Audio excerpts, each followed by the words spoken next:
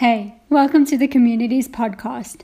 We hope this message will encourage, challenge, and ultimately grow you in your walk with Jesus. Subscribe for weekly messages and share this message with your community. Let's dig in.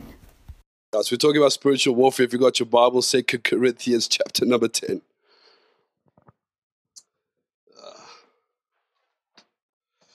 I'm not talking about spiritual warfare because I believe the Lord's telling me to talk to you about spiritual warfare. I'm not talking about spiritual warfare because the Lord woke me up with a dream or because of anything spiritual that has been illuminated to me.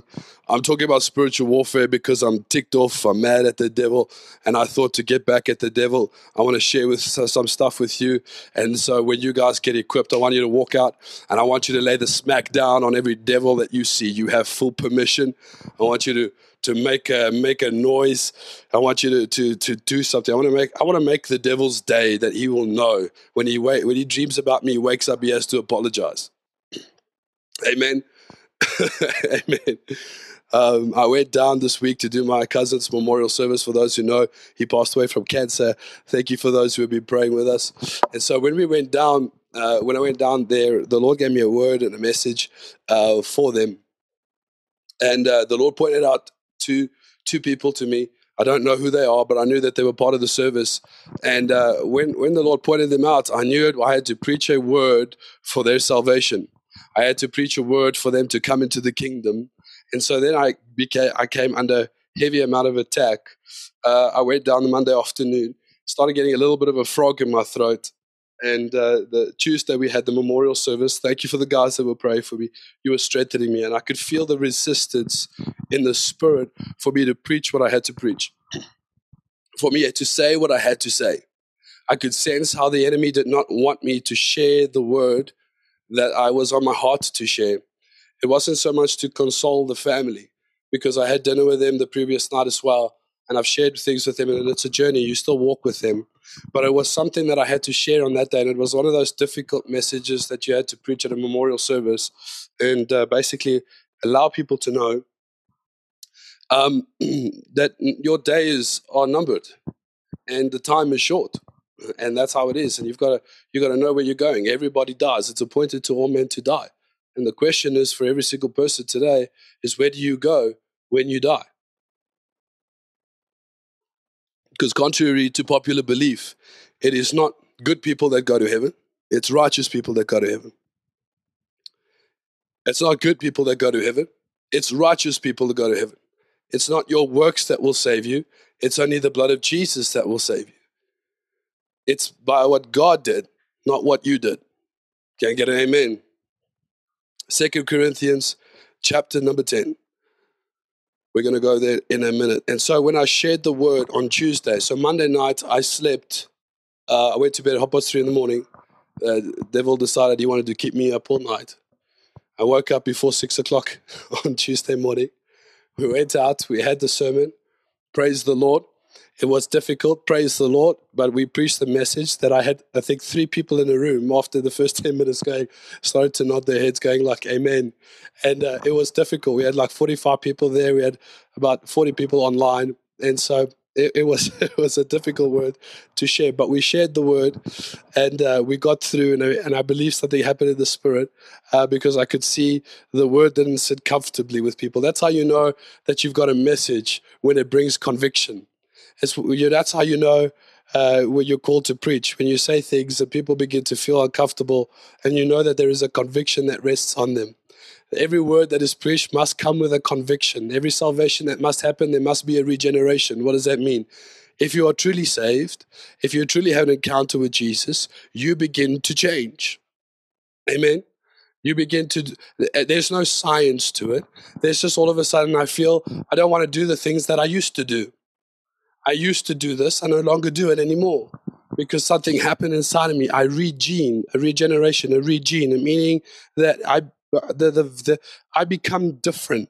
I think differently. I begin to act differently. And then on the Tuesday, I decided, let me go to the beach early in the morning and before the memorial service. And then guess what? I couldn't go to the beach because when they had the riots in July, they decided to throw toxins or poisons or a factory that generates poison or something burnt down during the riots, and they went into the rivers. And so the whole of the North Coast was filled with toxic waste, so people couldn't swim. And even up to now, they can't swim in the North Coast. So I drove all the way down to there, got sick, and it's not COVID. COVID is the least of my worries in the last 2 years. It's been the least of my issues. It's bronchitis. But every name has to bow to the name of Jesus. Come on. It doesn't matter what the name of the sickness or the disease is. It must bow to the name of Jesus. And so stuff happens. And I couldn't go to the beach to enjoy myself. So I was frustrated, Warren. Ruan, I couldn't get a tan. And he was so hoping that I'd come back looking a little bit more Mexican. And so I end up going I don't go to the beach. I don't even get to walk on the sand. And then so do the service on Tuesday. I leave there, minister a little bit to the family. And then the Wednesday morning, also Tuesday night, barely sleep. Also, the bed is uncomfortable. There's lights in my room. It's not UFOs visiting me. It's just the lights of the alarms and Wi-Fi and TV and stuff like that. And the curtains don't close properly. Ach nee, it was a gedunte. It was a gedunte. And so came back up, and the situation got worse. But I knew it was the enemy, because the enemy is trying to stop what God is trying to do. And that's what the devil does. So we're talking about spiritual warfare this morning, and hopefully I get to share something with you that will equip you a little bit better for your daily walk with God, and for you to take the victory where you are. So in 2 Corinthians chapter, we're going to start there, and then I'm going to jump over to Ephesians chapter number 6 in a minute. But you must understand, when you engage in warfare, there's rules in warfare. Okay? There's rules of engagement. There's rules in warfare. And one of the rules of warfare is you don't go and fight something that is not your equal. You don't fight something that is not a threat to you. I will remind you on Revelation chapter 12, where the dragon, Puff the magic dragon, that's all Satan is. He's a little bit of a puff head. And so he's up there in Revelation 12, and he takes a third of the angels with him, and he begins to go to war with the 2/3 of the angel. I want to ask you a question for those who know that what I'm talking about. Who was missing from that battle? Who was not at that war? God the Father, God the Son, and God the Holy Spirit. Why? Because the devil is not his equal. The devil thinks that he is God's equal.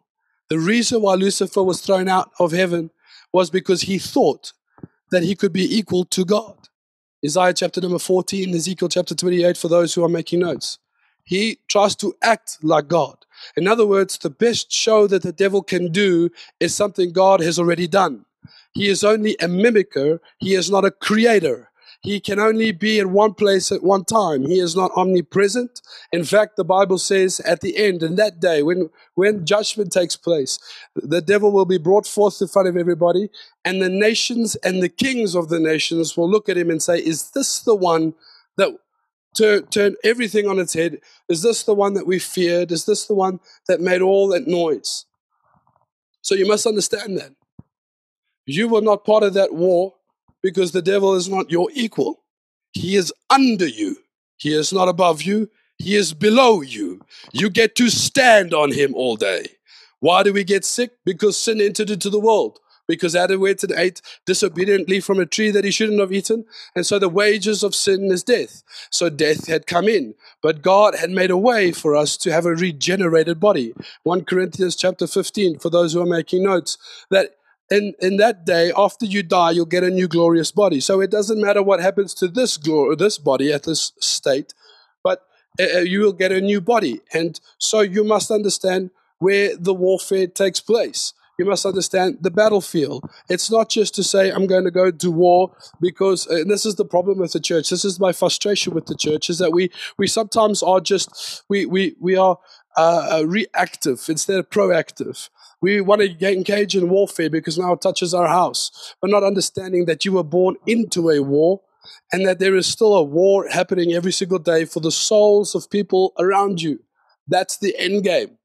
Because the devil can't touch God, but the closest he can get to God is get to you. That's why he messes with you, because you're created in the image and likeness of God. You lost the likeness in the garden, but we know what the Bible says. The Bible says that when we see him, 1 John chapter 2, that we will become like him. And those who are pure of heart will see him. Those with a pure heart will see him. That's why when you worship big God and you see him, the reason why he reveals himself to you is to change your likeness. He doesn't reveal himself to you for the fun of it. He doesn't reveal himself to you because he wants to do something cute. There is always intention with what God does. So you must understand the battlefield. I said to Warren that if I can't make it, he has to, if I can't preach this morning, he has to take over. So I know Warren was praying with me last night, and I always said, well, it's him and Charles. And then Warren said, make Charles preach. So if something happens, Charles, you'll just take over there. All right. Okay. 2 Corinthians chapter number 10, verse 3. For though we walk in the flesh, and I'm reading from a King James for a particular reason. For though we walk in the flesh, we do not war after the flesh. For the weapons of our warfare are not carnal, but mighty through God to the pulling down of strongholds. Amen? Strongholds. What's a stronghold? The word stronghold there is also a same word that we use for fort, fortress. In other words, when you think of a stronghold, think of a fort.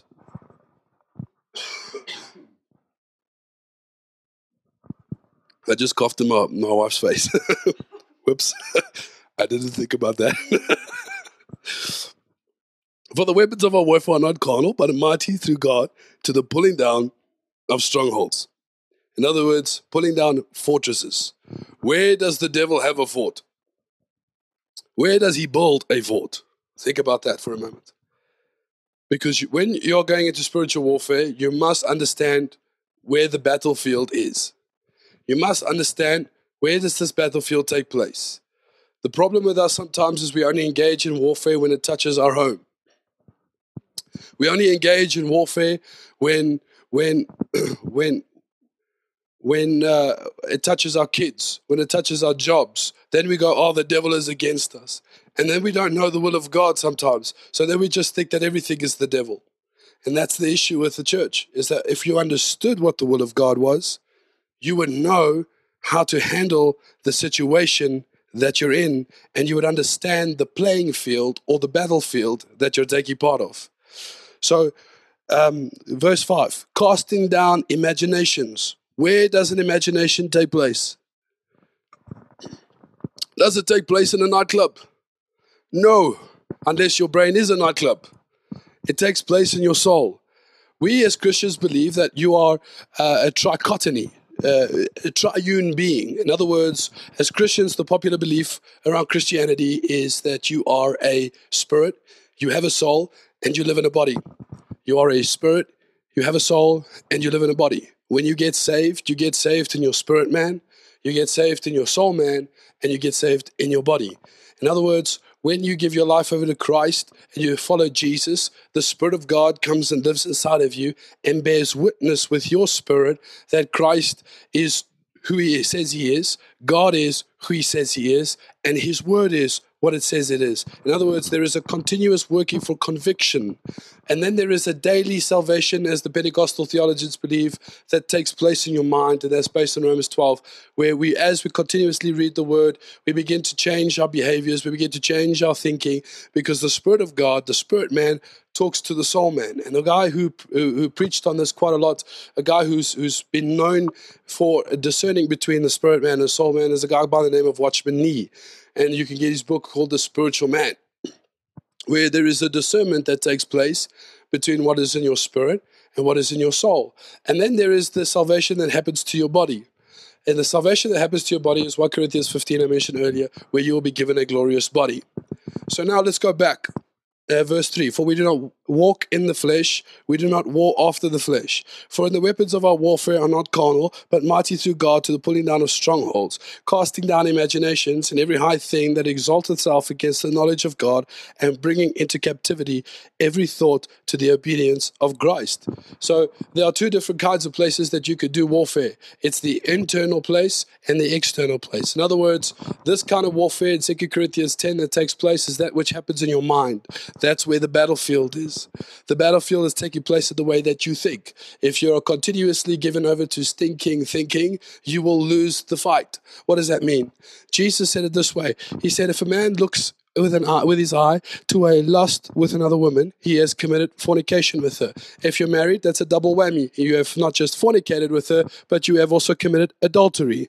Matthew chapter 5. So what does that mean? It means that when you think, in other words, let me make it more practical. I get married to a little girl called Ilana.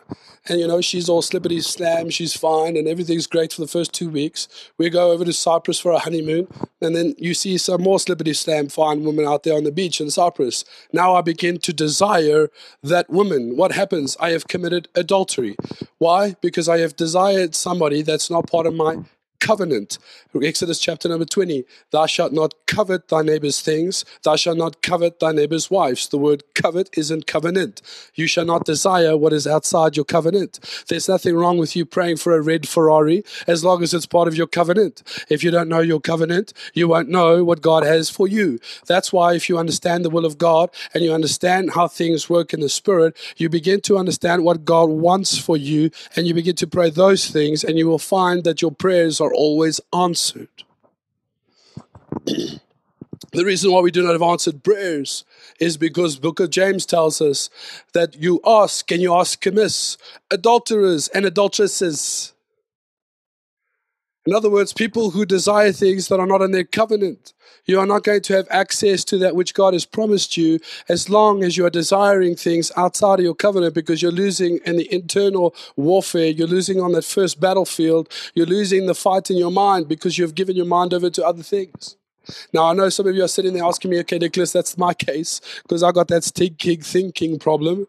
Now I begin to ask God things and God's not answering me because the book of Peter says, treat your wives well, husbands, lest your prayers be hindered. In other words, if I don't think well of my wife, if I think this woman can do a better job cleaning this damn house, this woman can do a better job by taking care of my son, this woman can do a better job. And it works the other way, by the way, ladies. So if you're thinking about your husband or you're thinking about your man, understand, it works the same way. And then I begin to entertain other thoughts because that's how the devil came to Eve. And he said, if you eat of this fruit, you will be like God, addressing a problem that what she was thinking about. And he begins to externally go into your mind and he begins to plant seeds on how you think.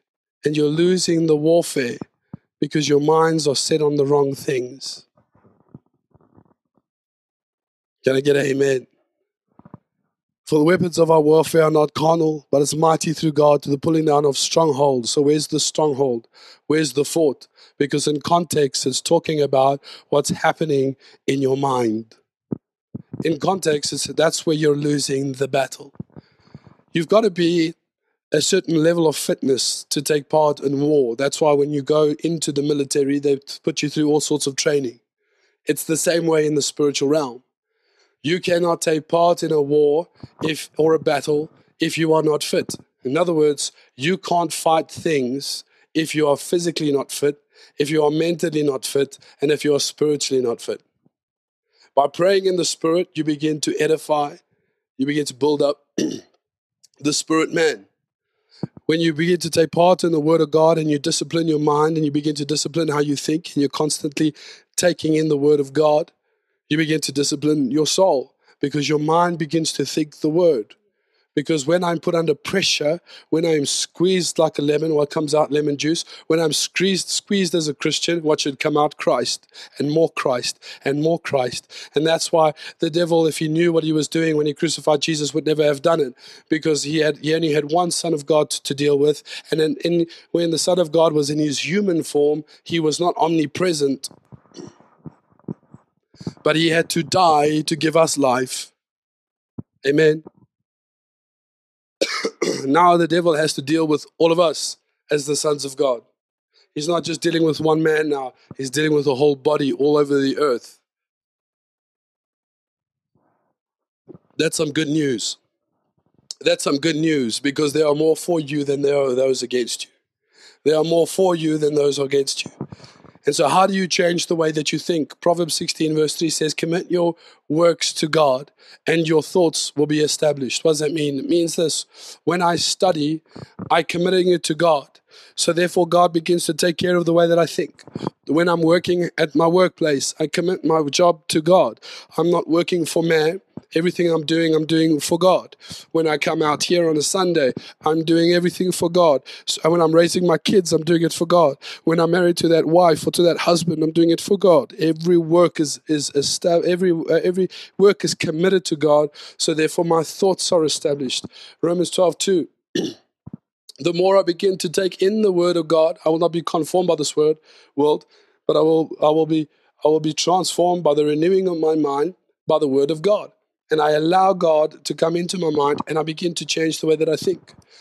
Your perception really places you in how you're going to win or lose this fight.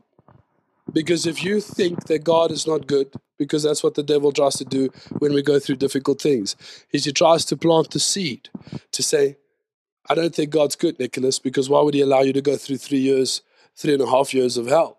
Well, what the devil doesn't know was before the 3.5 years of hell that I had to go through, what had happened with me was I was in the back of a church busy worshiping, and God came to visit me and speak to me. And then the Lord said to me, Nicholas, do you believe that I am a good God? And at the time, I didn't understand. At the time, I just said, of course. Yes, Lord, you're a good God. Now I don't know. Now I go through hell and you go like, I don't know. I don't know. Is God still for me? Is God still with me? And that's how what the devil does. He tries to plant those seeds. Why? Because the goodness of God leads men to repentance. That's why when you don't think God is good anymore, you say things like, my God, why have thou forsaken me? Why art thou so far away from me? Psalm 22. You come to a place like Jesus on the cross where he says, my Father, where are thou? Have you left me? Because if the devil could get you to think and change your perception of who God is, that he's not trustworthy, that he's not good, then you don't have the ability to repent. What does to repent mean? Repent in its primary form means to change the way you think. I take on the full armor of God. What is the full armor of God? For the weapons of our warfare are not carnal, but mighty through God, for the pulling down of strongholds. What's the weapons of our warfare? How do you fight God? We played the song in the beginning when we started worshiping, this is how I fight my battles. And what's annoying about that song is that he doesn't tell you how we fight our battles. We're just standing there going, this is how we fight our battles. This is how we fight our battles. This is how we fight our battles. Because when I take on the garment of praise, the spirit of weariness falls off. That's part of your warfare. That's part of your armor. When I begin to put on Christ, I begin to put him on and I begin to understand, just like Jacob did when he put on Esau, that he gets the firstborn blessing. Come on. That means that the firstborn blessing is double than what a father has. It's a double portion. Because when I put on Christ and God feels me, he says, you feel just like my son. And I bless you as the firstborn. Because if I'm in Christ Jesus, I cannot be anywhere else. So even when I'm suffering, I'm in Christ Jesus. Therefore, by the stripes of Jesus Christ, I am healed because I am in Jesus. And even if I die, it doesn't matter because he was raised from the dead. Therefore, I will be raised from the dead because he stood up. That's why the book of Acts says, with so much infallible proofs. That's why he stood up and he had 500 people witnessing and seeing him as proof that he stood up. And because he stood up, you'll stand up. So it doesn't matter if cancer wins today because the cancer has lost its sting, because death has lost its sting, because I'll be raised up from the dead. And every time I suffer, the question is, why do we suffer? The true answer is we don't really have answers to all these questions. The why belongs to God. We suffer so that we may reign with him, as the Bible says. Think about every time you've suffered. Think about every time you've gone through a hard time. The wheel goes flat, we say, thank you, Jesus. You can either bind the devil or you can say, thank you, God, because God will make every bad thing turn around for your good. Everything you're going through. That girl left you, let her walk. That boy left you, let him go. They left you and you were all alone. Bye-bye. Because God's got something better for me. If I'm going to constantly hold on to the things of yesterday, I'm going to be pulled down. The reason why some of us can't move forward is because we're holding on to the things that happened yesterday. We're talking about spiritual warfare. Pull down every stronghold, every fortress that has been built up in your mind. That's where the battle's taking place. That's the internal battle place. That's the internal battlefield. That's what's taking place in your mind. How do you think about God?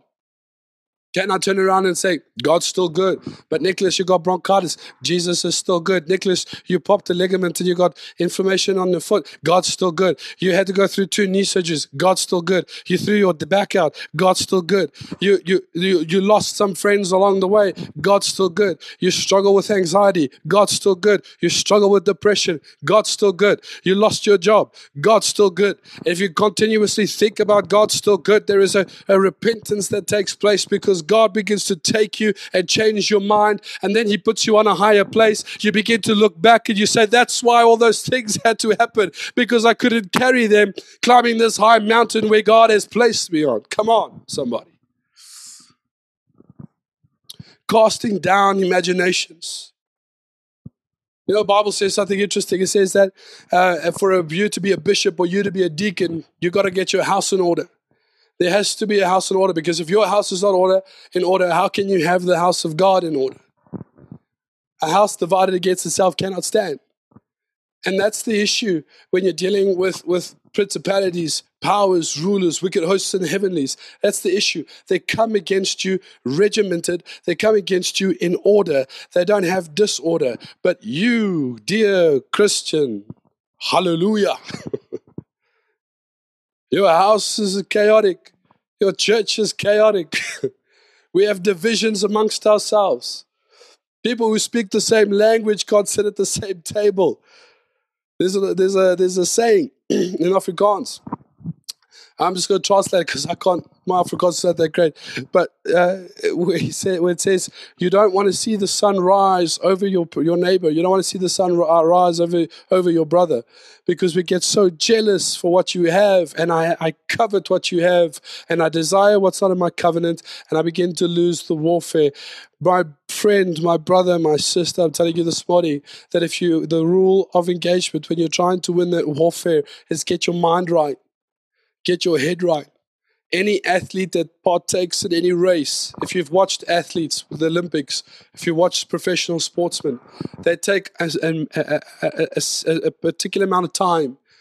They take a particular amount of time before they actually take part in the race, before they take part in what they're doing, and they actually think about it. They actually go through the whole race. They go through the whole thing, and they think about it, and they think about it, and they think about it. And then what happens is the body begins to follow, because there's a discipline that takes place. Do you think about the warfare that you're taking part of? Do you think about the way that you view God? Do you think about what the will of God is before you pray for something? Do you think about the will of God is before you set your mind on something, before you think about it? Does God want you to have great things? Of course He does. Does God want you to be promoted? Of course He wants you to be promoted. God wants you to be blessed. Amen. God wants you to be healthy. Amen. What happened with me in the last 3.5 years?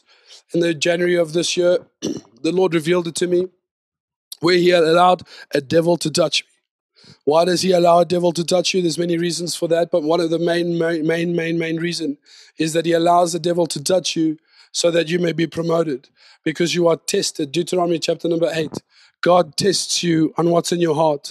He tests you how you're going to handle this job. Some of you got jobs and you walked away from God. Some of you went into relationships and you neglected God. And God wants to know, am I still first in your life?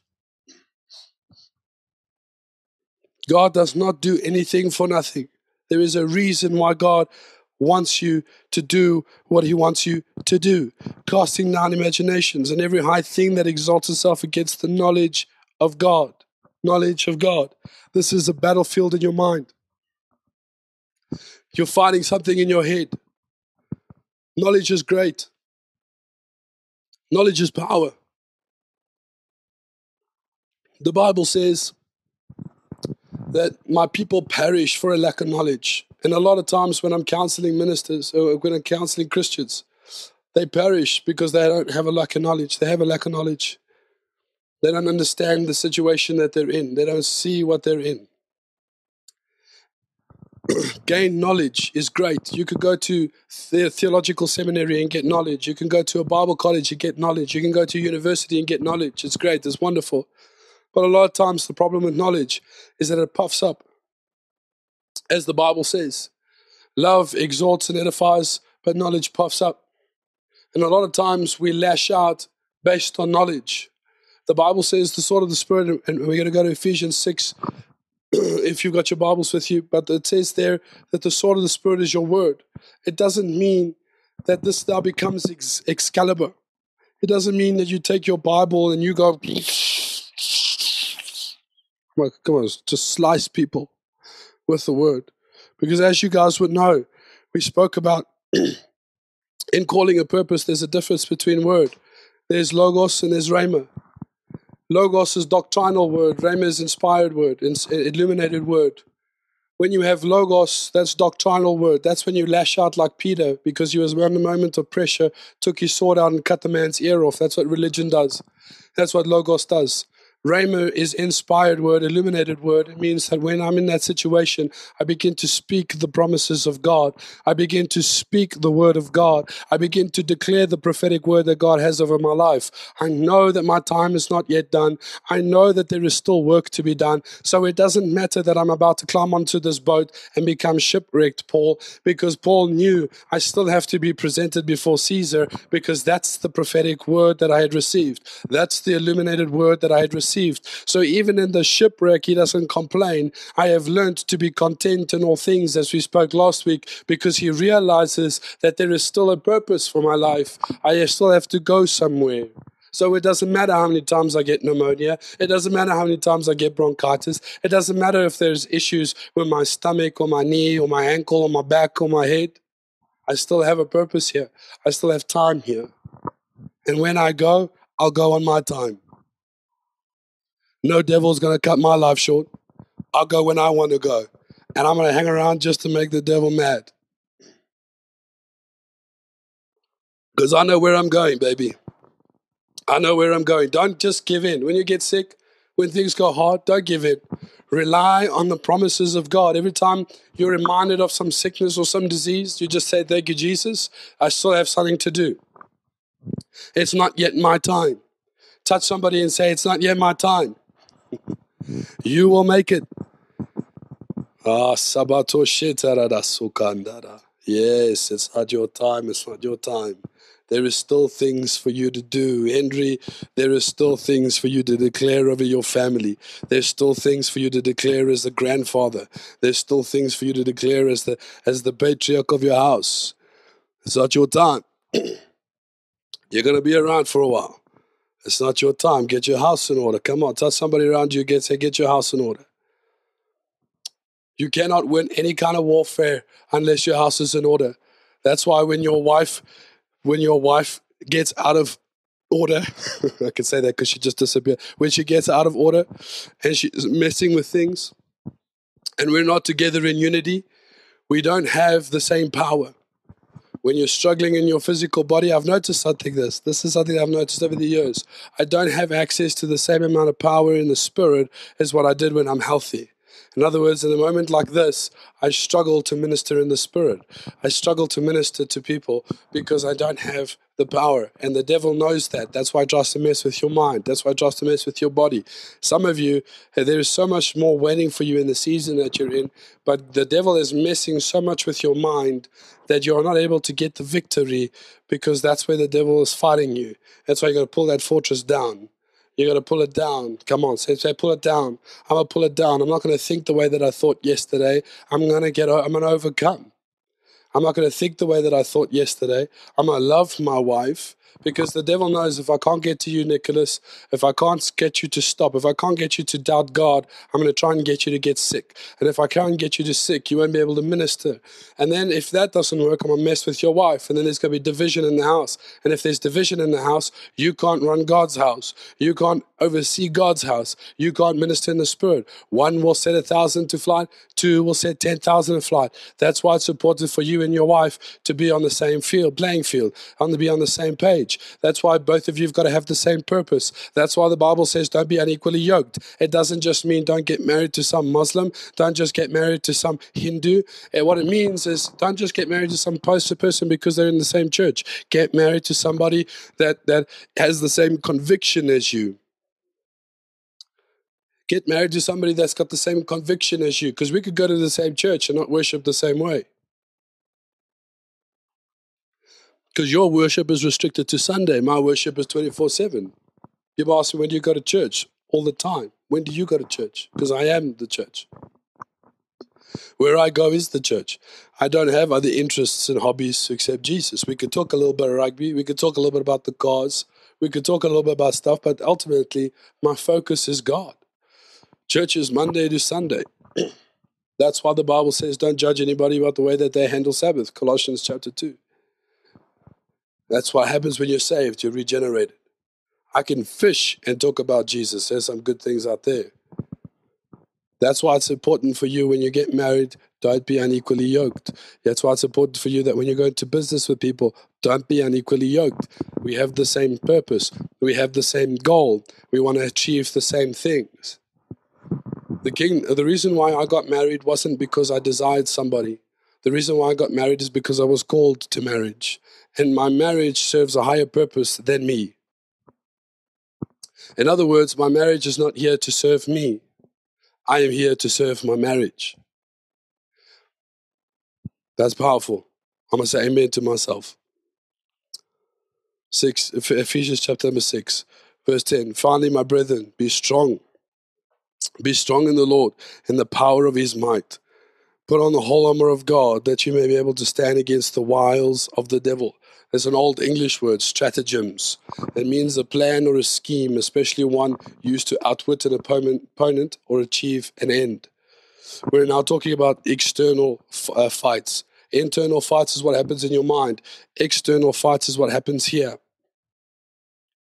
For we do not wrestle against flesh and blood, but against principalities, against powers, against rulers of the darkness of this age, against spiritual hosts of wickedness in the heavenly places.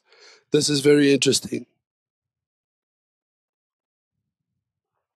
The word for principalities is archos, where we get the word archangel. It means somebody that's higher. A principality in the English word is an old word we don't use anymore.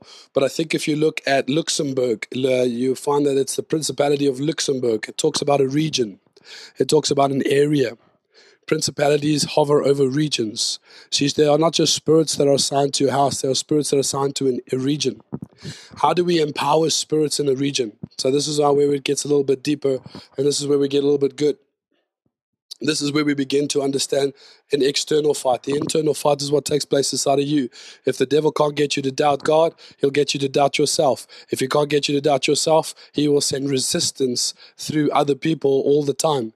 Remember that the devil is strategic. Remember that the devil is a pretender. So he tries to pretend to be like God. What is the nature of God? God is a mystical being. God is mysterious. God likes to hide himself. The Bible says in the book of Proverbs, it's God's glory to hide himself. It's a king's glory to find him.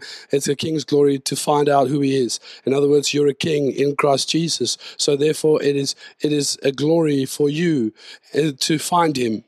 It's his glory to hide. You'll notice that in the book of Genesis, in the garden, you find that God is not there with Adam and Eve when they fell. Why? Because he went for a walk.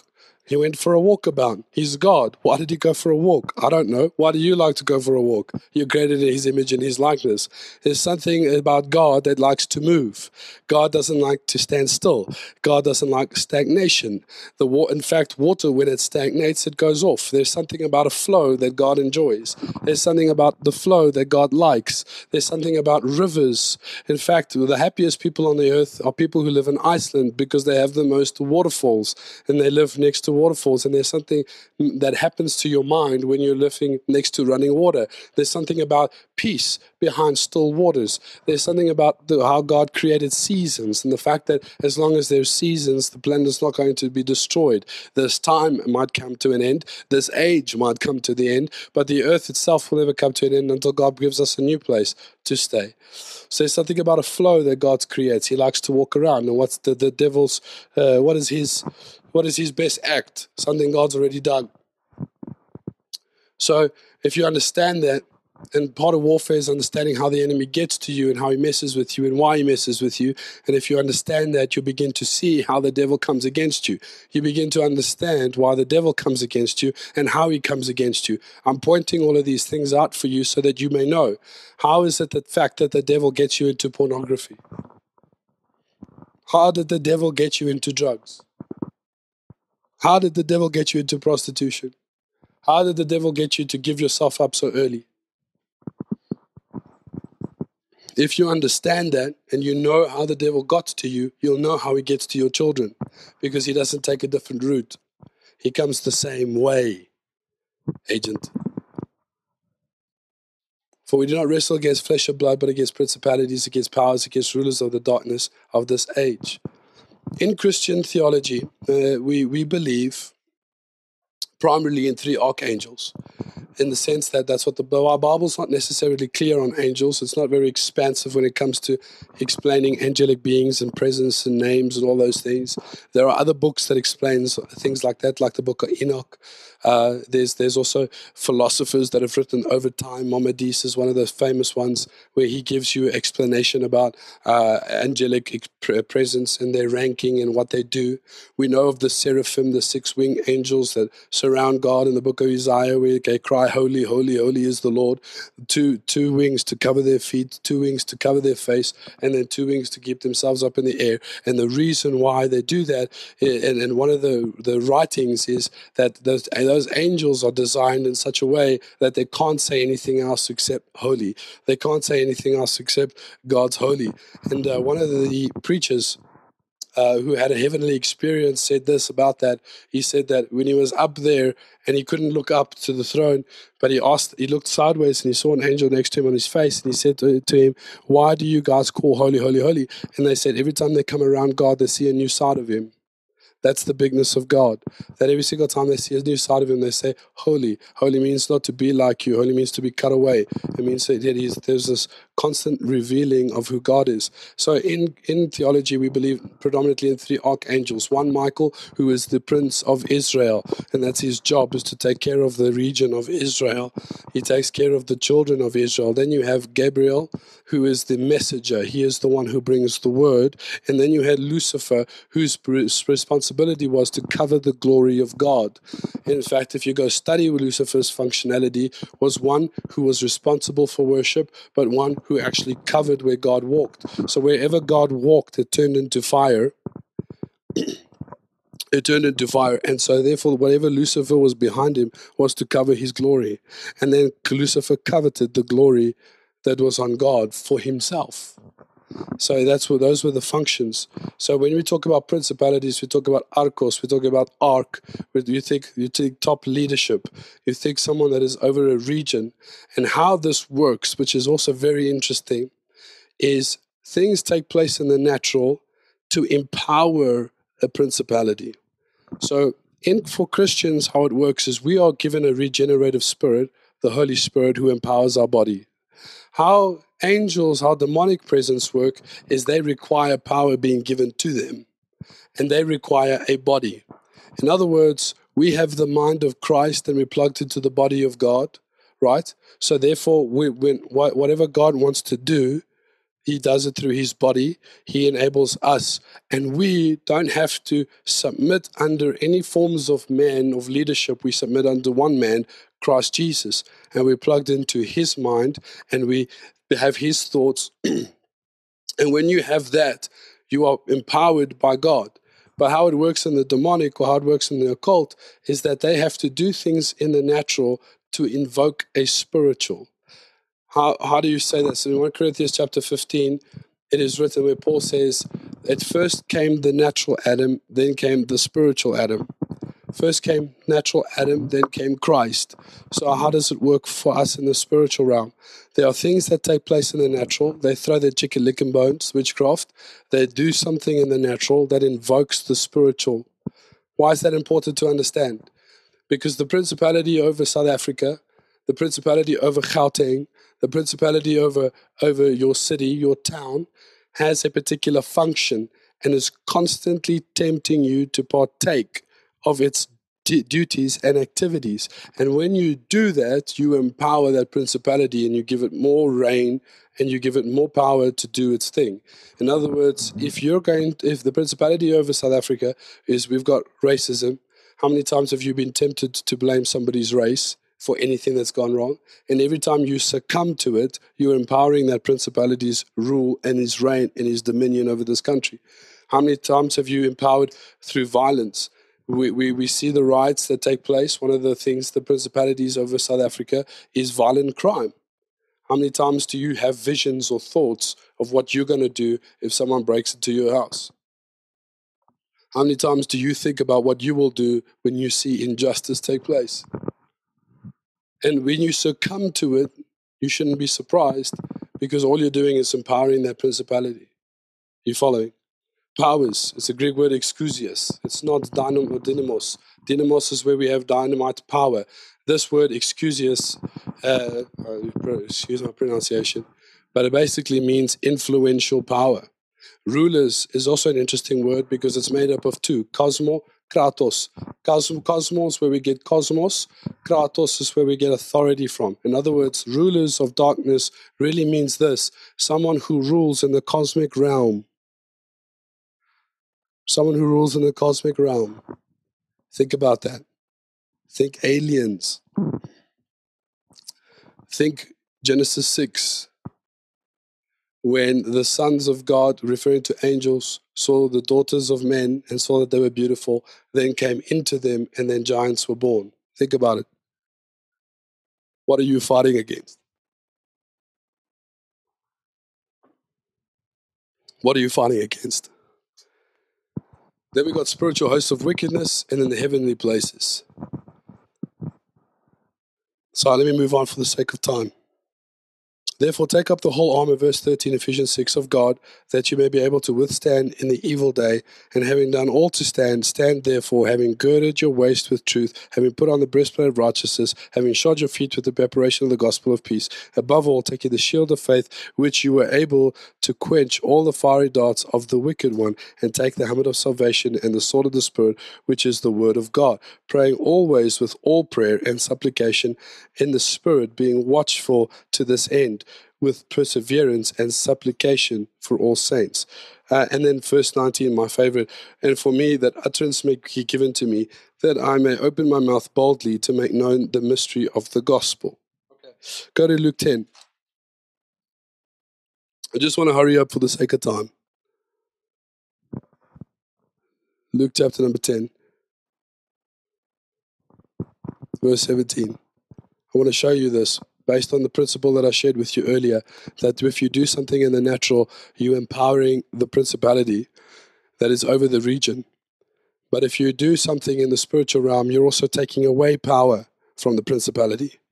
Luke 10, verse 17. Then the 70 returned with joy. These are the 70 that Jesus sent out. Lord, even the demons are subject to us in your name. And he said to me, I saw Satan fall like lightning from heaven. The Greek word Satan there doesn't necessarily refer to the Satan. It refers to Satan, adversary. It means that I saw principality fall from like lightning from heaven. Behold, I give you authority to trample on serpents and scorpions and over all the power of the enemy, and nothing shall be by any means hurt you. Watch this.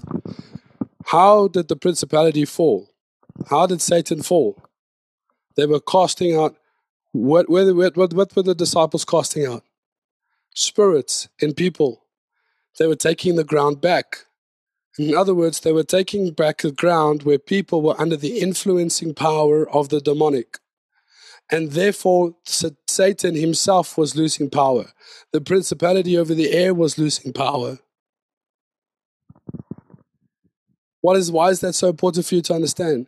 That you as a Christian have the influencing power to take away the principalities if your behavior comes in line with the Word of God.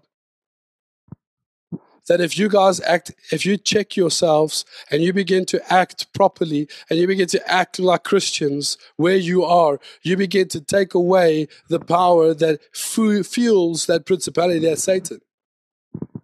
That if I begin to do the ground warfare, principalities begin to lose their strongholds that they have in people. That if we begin to act differently, we get to change the minds of people, the strongholds that they have in their minds, they begin to change their behavior when you begin to act differently, because it's the goodness of God that will be seen through who? The church. And that will begin to take away influencing powers. It'll take away influencing ways of the demonic. How do these spirits work? Spirits rely on vehicles. What's the vehicle? Your body. The thing that a spirit relies on is your body, because you have your own spirit. The word possession is actually not correct, technically correct, because the word possession in English refers to I own you. And nobody owns you.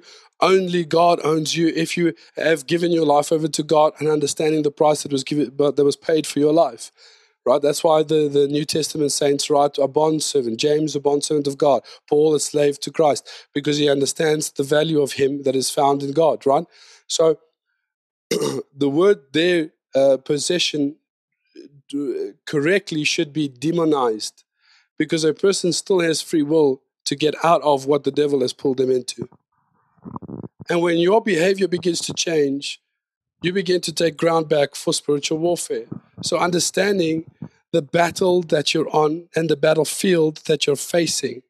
When your father acts silly, when your mom acts silly, when your wife or your husband acts silly, when your children act silly, they have been tempted, they have been lured in by the devil to invoke something in you.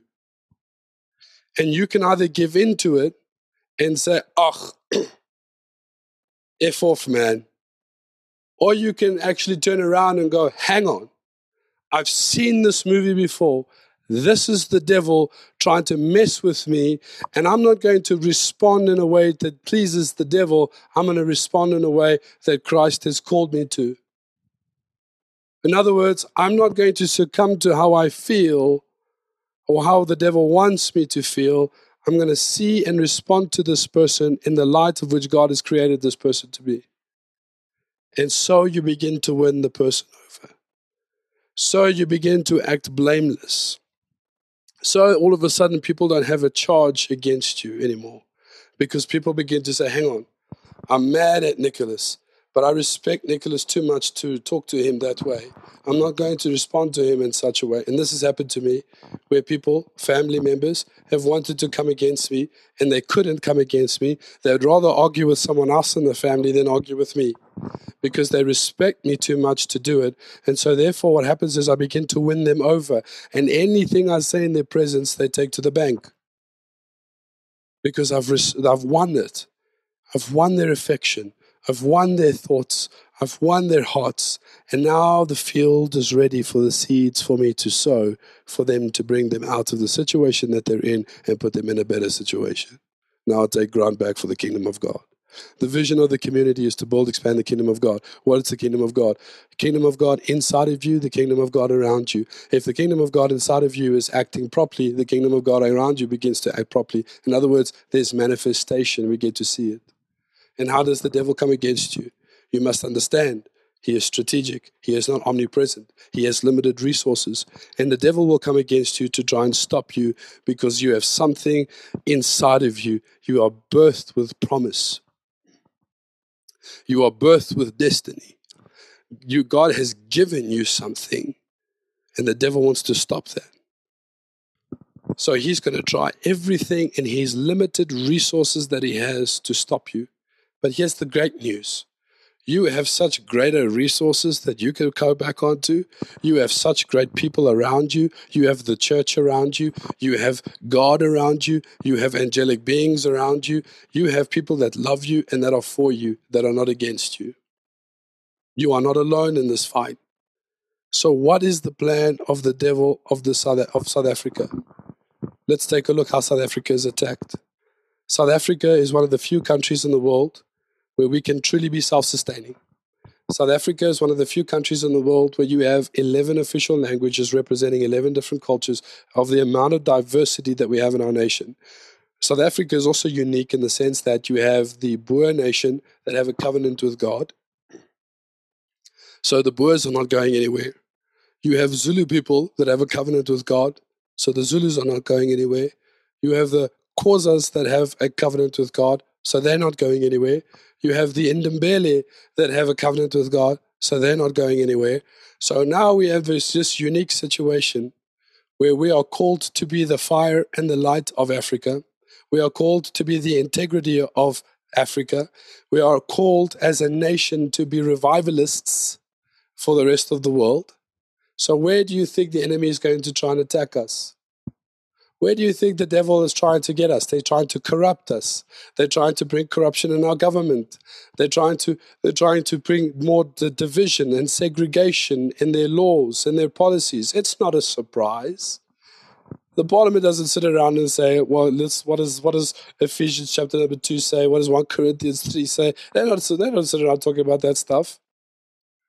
So where the devil is attacking us is a great place and a great understanding for where God has called us. And so we can take it back by influencing your neighbor. You can take it back by influencing the area that you're in. When those riots were taking place, was there any issues really in the West Rand? No. Why? Because you took authority. Because we won the warfare. We saw it coming in the spirit. Before I got the news, my spirit was already disturbed. I was watching series. I wasn't even watching a Christian series. I'm repenting now. I wasn't even watching a Christian series, and the Spirit of God said to me, there's something happening. And I still said to my wife, it's not safe. There's something happening. And we called an emergency prayer meeting, and we addressed the thing.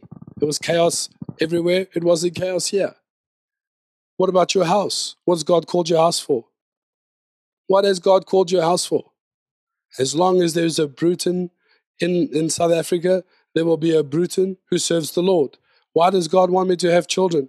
He doesn't want to have children so that it may please me. He wants to have children so that there may be a seed of righteousness in the land. Because as long as there's righteousness in the land, God won't destroy the land.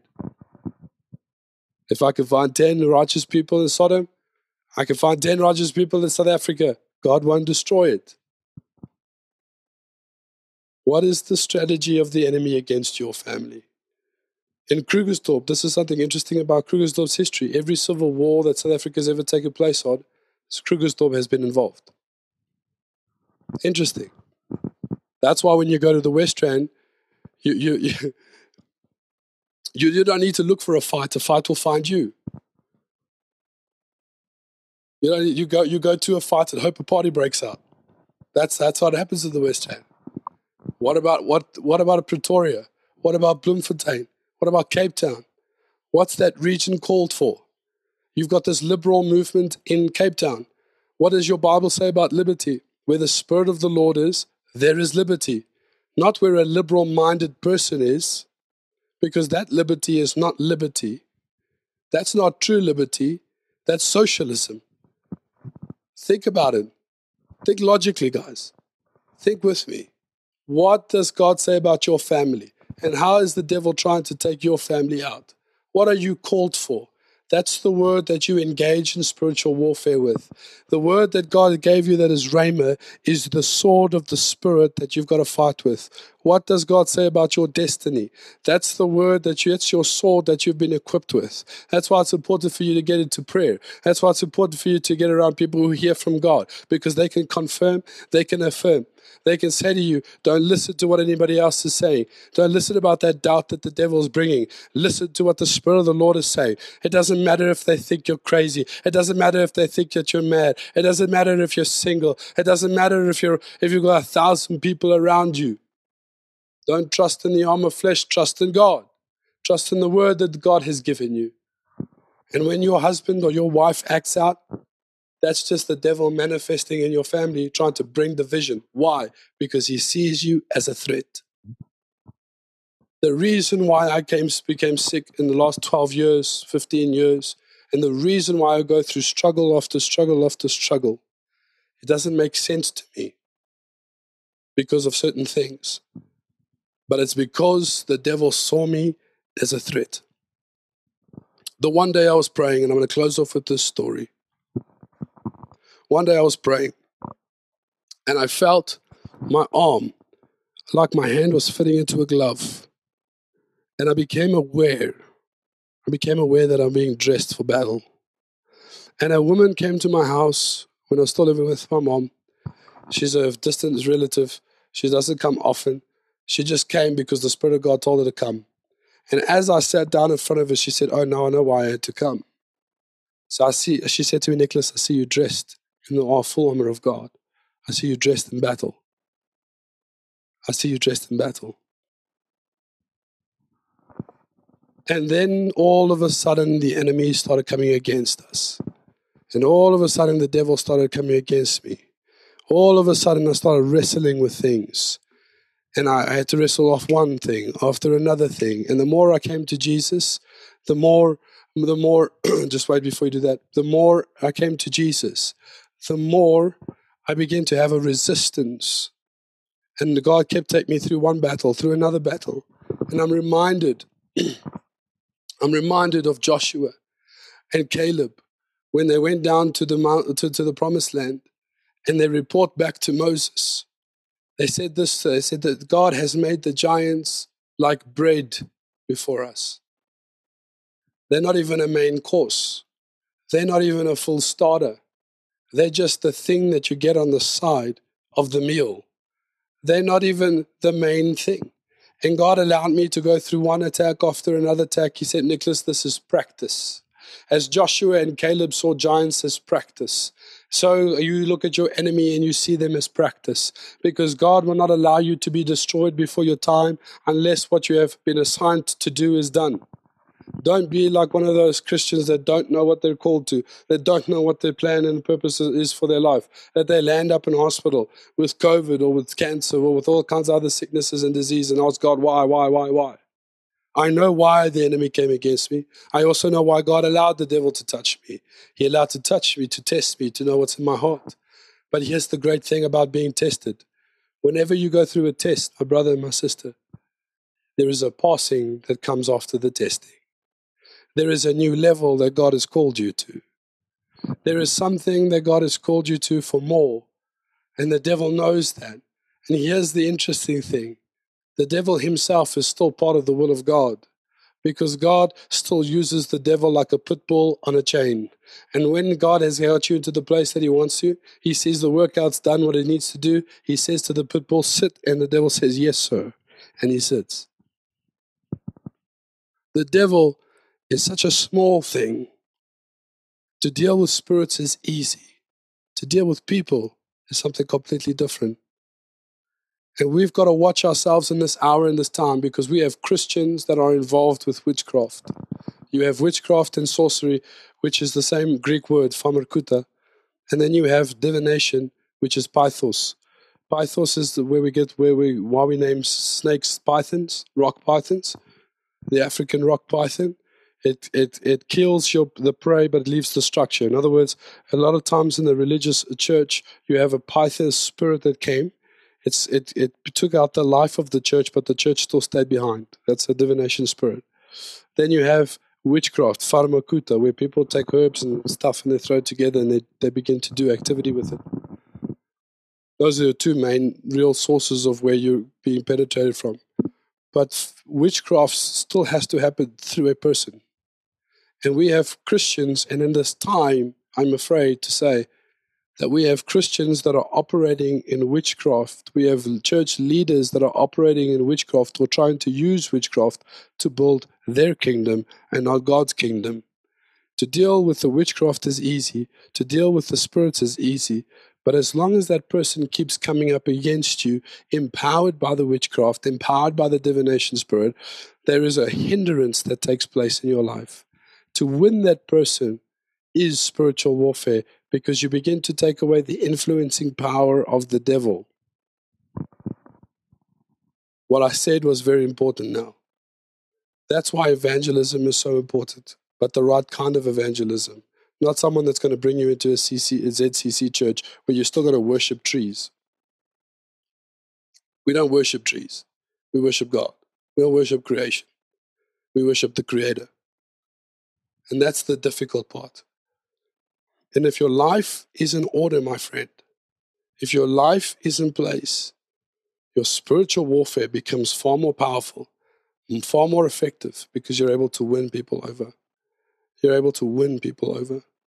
And I want to encourage you, as you guys deal with your campuses, those who are in campuses, those who have sat around, and even those who are by themselves, I want you to think about this sermon afterwards, and I want you to go and ask God some questions about how you are conducting spiritual warfare, and then also getting some spiritual insights to the battlefield. And I'm going to close off with this one thing. If you really want to know how far somebody is or how authoritative they are in the kingdom of God, it comes down to how much intelligence they have concerning God's plan. Not intelligence in the sense of mind, but intelligence in the sense of knowing what God's plan is. That's how you know how authoritative a person is in the kingdom of God. It's because they have intelligence. They have orders. They understand the game plan. They understand the strategies of God. Not because they've got big churches. Not because they tell you that they're authoritative. Not because their spirits can come and visit you and then they say they're prophets. I'm not talking about that. I'm talking about they can actually sit back and tell you, we know what God is planning to do because God has entrusted us with a battle plan. You'll notice how high or how authoritative somebody is by the amount of the battle plan that they have.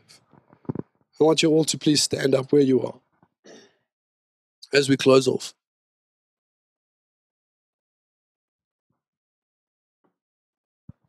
And we're going to do something now. We're going to close off, but I want all of you to open up your hearts. I want all of you to open up your minds. And I want you to ask God right now, Father, where do you want me to be a part of? What battle do you want me to be a part of? Because we're born into war. And Father, we thank you that we take the ground back. Because the book of Joshua should be read with the book of Ephesians. The book of Joshua is about entering into the promised land physically. The book of Ephesians is entering the promised land spiritually. And Father, I pray right now for every person that is online or under my voice, that they would begin to hear. They begin to hear, Father, what you are saying to them about the battle that they're in. The cancer is not going to take you. The sickness and the disease is not going to have you. Father, in the name of Jesus, Lord, I pray that you would reveal to every person the battle plan that you have. Father God, for this area or the area that they live in. Because where they live not because it pleases them. They live there because it's part of the will of God for them to be there. We will take Pretoria for the kingdom of God. We will take the West Rand for the kingdom of God. We will take Cape Town for the kingdom of God. We will have the Free State for the kingdom of God. We will have KwaZulu-Natal for the kingdom of God. We will have the Northwest for the kingdom of God. We will have Mpumalanga for the kingdom of God. We will have Limpopo for the kingdom of God. We will have these areas for the kingdom of God, and we will win souls. Father God, we will convince men. Father, even as Paul spent 3 years in a university convincing men, as he went from synagogue to synagogue, convincing them, bending the will of man so that they may come to the will of God. I pray, Father, Lord Jesus, that the same anointing, the same portion come upon every man and every woman listening to me, that Father, that they would not give up. They would not give up on any conversation. They would not give up on any person, but they would persevere to win souls, Father, for the kingdom of God. That we would win, Father God, people over. There are witch doctors who believe Christians, that they believe they are Christians. They believe that they read the Bible, that they are traditional healers. And they're still using their witchcraft. They're still using pharmakuta. They're still using divination to perform works, and these things ought not be so.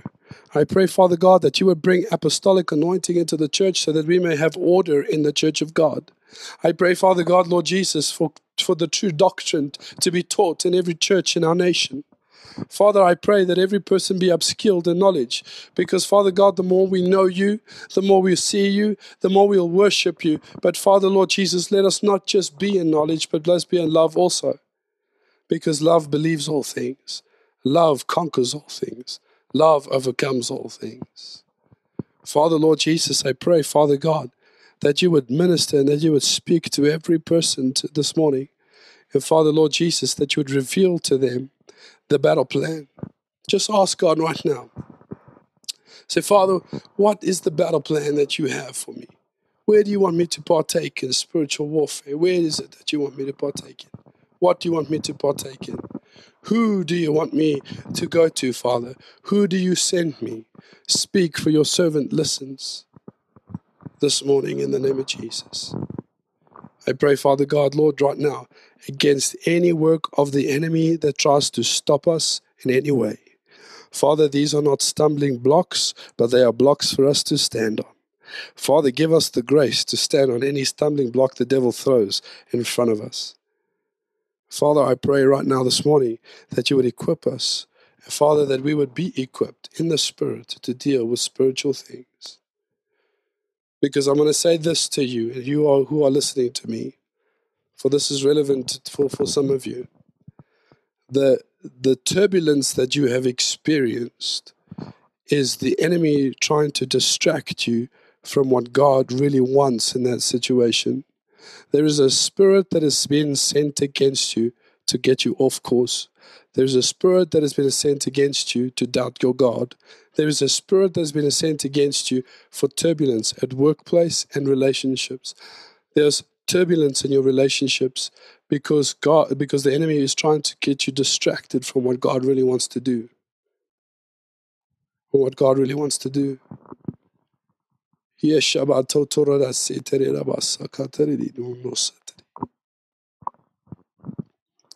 Don't look to what you want. Look to what God wants through you. Father, we say, here's our life. We give it over to you. Do with it what you want. Do with it what you want. Don't be distracted by the things that you must do, but rather stick with what the will of God is for your life. There is still time for you. There is still time for you. That's why the cancer didn't take you. There is still time for you. That's why COVID didn't get you. There is still time for you because there is still a plan for you. There is purpose for you. You are not alone. I see you even writing in your journal. I'm not going to say your name, but you're writing your journal and you're praying every night and you're writing to God every night. God is saying to you, turn back the page. Because see how I will answer the things that you have requested in your journal. Turn back the page, because I'm about to bring these things to pass. And keep believing that I'm for you and that I'm with you, because I never left you.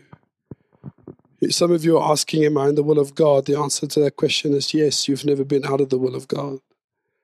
You are where I want you to be, but I want you to come up higher. I'm setting my spirit for you to know more, for you to come up higher, for you to be illuminated. Now is the season for families to be touched. Now is the season to hit the streets. Now is the season to reach out to the lost. For the Spirit of the Lord will place people on your heart, even this week. Some of you already have names who you need to reach out. Coming to church is not listening to a preacher only, but it's about coming together as a body. And every single person that is listening to me, you are a preacher. You have a gospel. You have a message. You have a testimony. Open up your mouth and speak.